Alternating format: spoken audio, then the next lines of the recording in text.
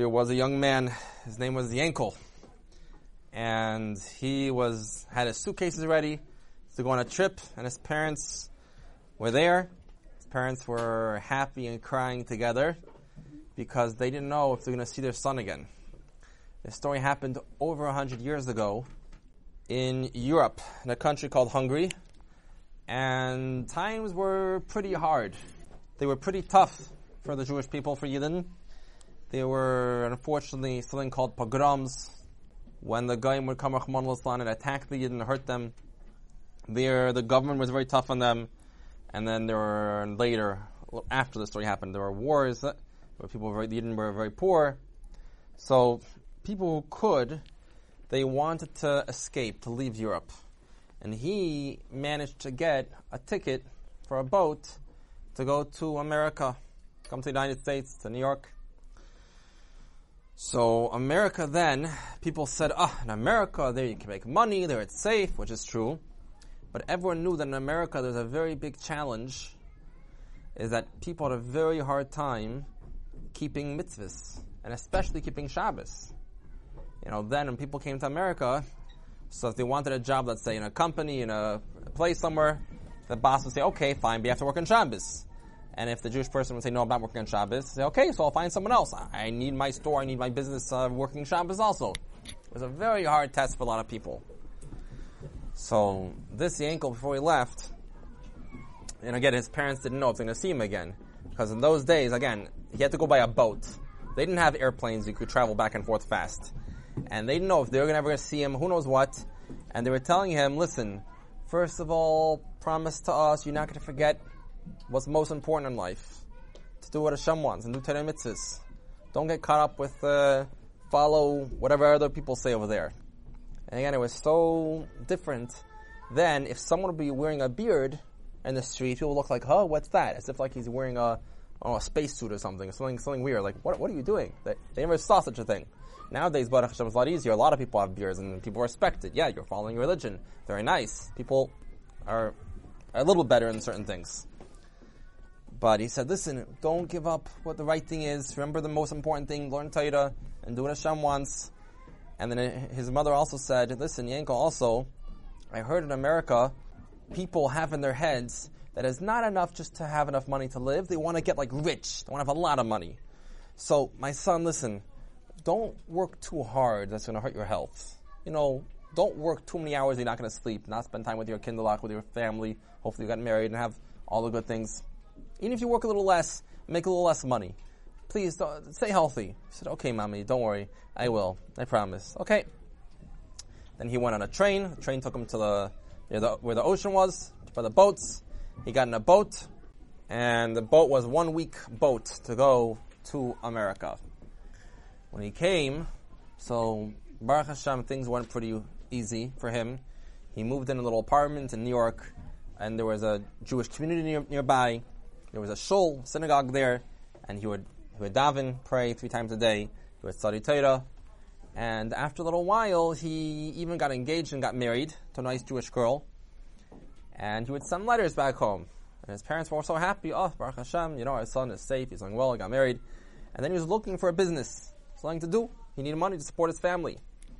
So nearby where he lived, there was what's called a laundromat.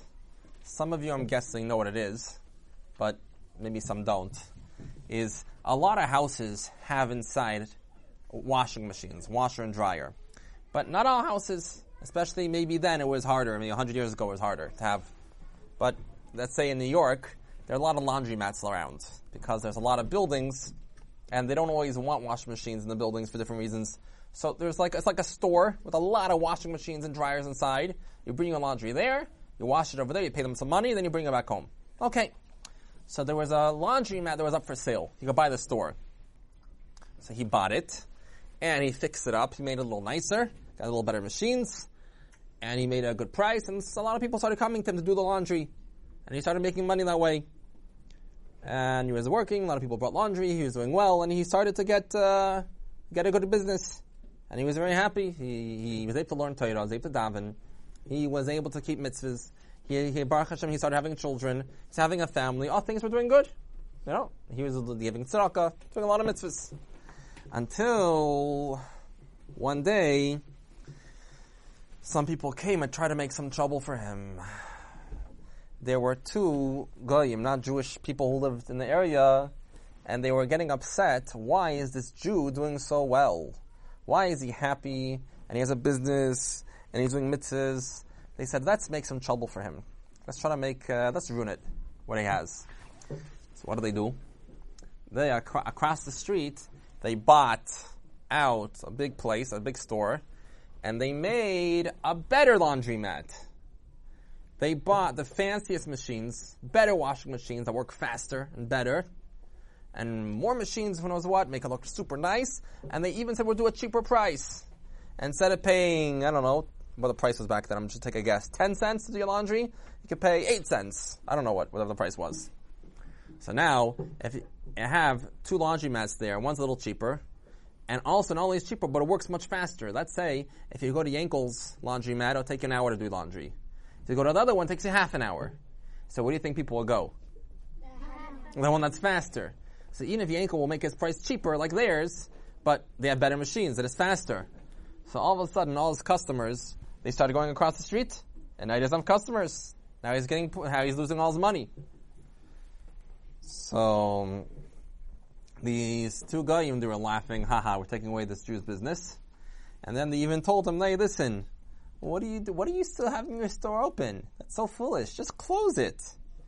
No one's going to come to you, and we don't want another laundromat here. Just get out of here. Just leave. Yankel just ignored them, didn't answer them. But he was worried, didn't know what to do. He's not getting customers. And he's not getting customers, he's not getting any money. So that same day that these goyim were teasing him, making fun of him, so someone came in, knocked on his door. This other yid's name was Dave Ber, and he came to collect tzedakah, to collect charity. And Dave Ber, they knew each other back from Europe, from Hungary. And they sat down, they spoke for a while to each other. And Yankel told him about everything that happened to him. He's happy he came, things were going well, and he got married. But, these people making trouble from across the street. He doesn't know what to do now with his business. So Dave Ber said, listen, I'm here, I came to America now to collect money for Jews back in Europe. But I'm going to go back. I'm going back to Europe soon. And then, in a few weeks, I'm going to go see my Rebbe, the Tzaddik, the great Rav Yeshayla of Karastirir. It's a Tzaddik. A lot of people ask him to daven, to pray for them, and a lot of people have miracles. So, why don't you write to him a pity nefesh, a letter, and asking for a bracha for the tzaddik to daven for you? So Yankel thought, it's a good idea. I don't know how to help myself, how to save myself from this situation, but for a holy person, a tzaddik to daven for me, I'm sure that could help. So he wrote a letter, and he said, here, give this to the tzaddik. Okay. It came 6 months later, and Dave Ber came back again. Again, after they spoke the last time, Dave Ber went back to Europe, and he went to the tzaddik, Shayla Kastir, and he gave him the letter. And now, months later, he came back again to America to collect tzedakah again. So when he came in, Yankel wasn't doing so well. His business was even worse. He didn't have customers. And when Dave Ber came in, he said, welcome to my sad house. And Dave Ber said, hey, cheer up. No, don't be so sad. I have good news for you. He said, give good news, what? He reached in his bag, Dave Ber reached in and pulled out a piece of metal and gave it to Yankel and said, look, this is called a kameya. It's explained like this. We know how there are certain things that are considered very halik, very holy. Like we know a Sefer Torah is holy. Yeah, we're very respectful. We stand up when we when they take out the Sefer Torah, mezuzah is something holy. Tefillin is something holy. There's a Svarim, holy books are holy.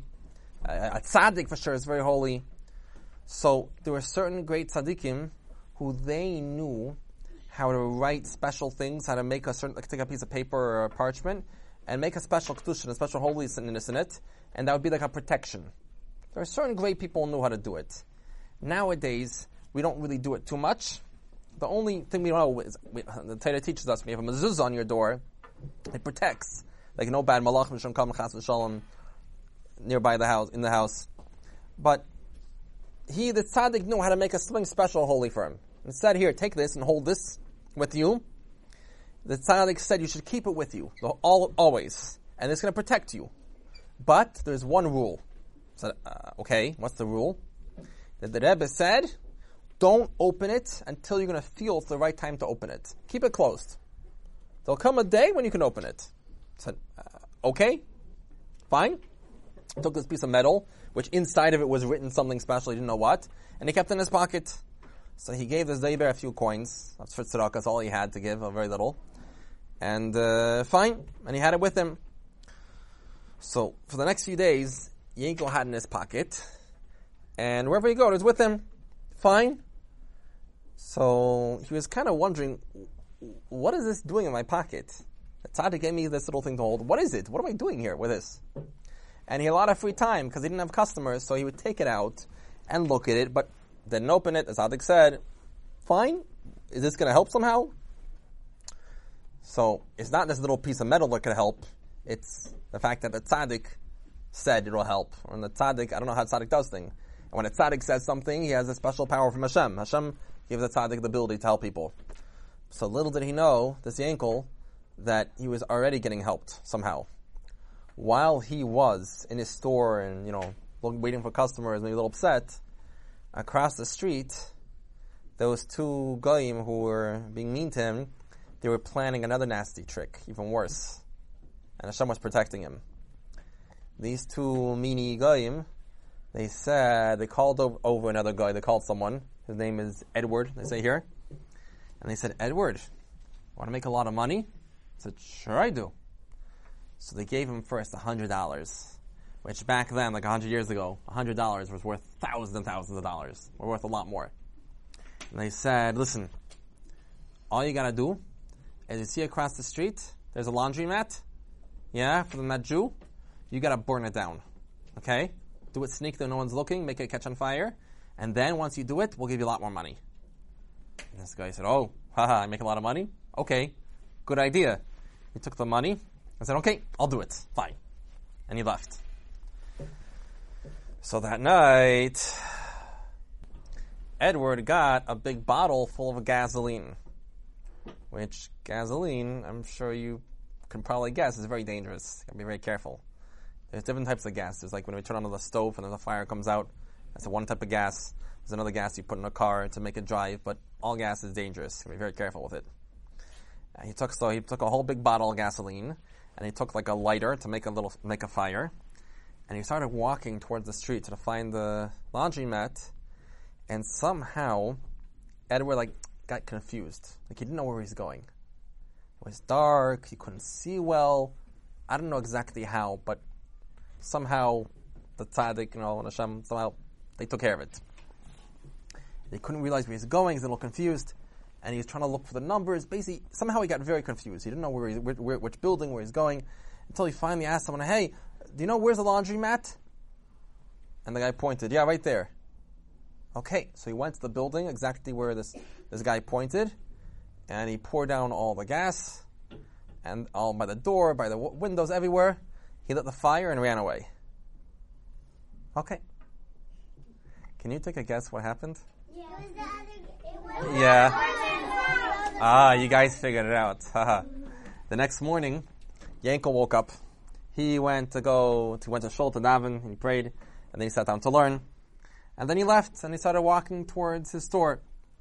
When he came closer, a few blocks away, first he could hear sirens of fire trucks. He said, okay, fine. A lot of fire trucks in New York City. Okay. He came closer, and he smelled smoke. Came closer, and he hears, hey, is that fire by my store? Came closer and closer until he came right by his store, and he saw his store is fine.